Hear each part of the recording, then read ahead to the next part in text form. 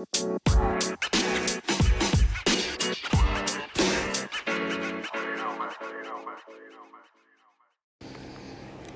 morning and happy Wednesday, everybody.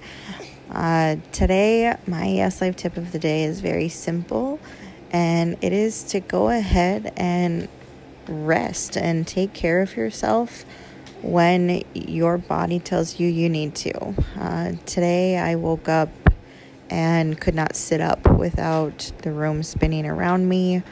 I have had a fever and I felt nauseous, and my body was just telling me I needed to slow down, take a day to just rest and take care of myself, and the rest of the world will still be there waiting tomorrow. So if your body is giving you all of these signals through symptoms, or you're just feeling exhausted, take a day and just relax and truly take care of yourself. I promise everything will still be there tomorrow.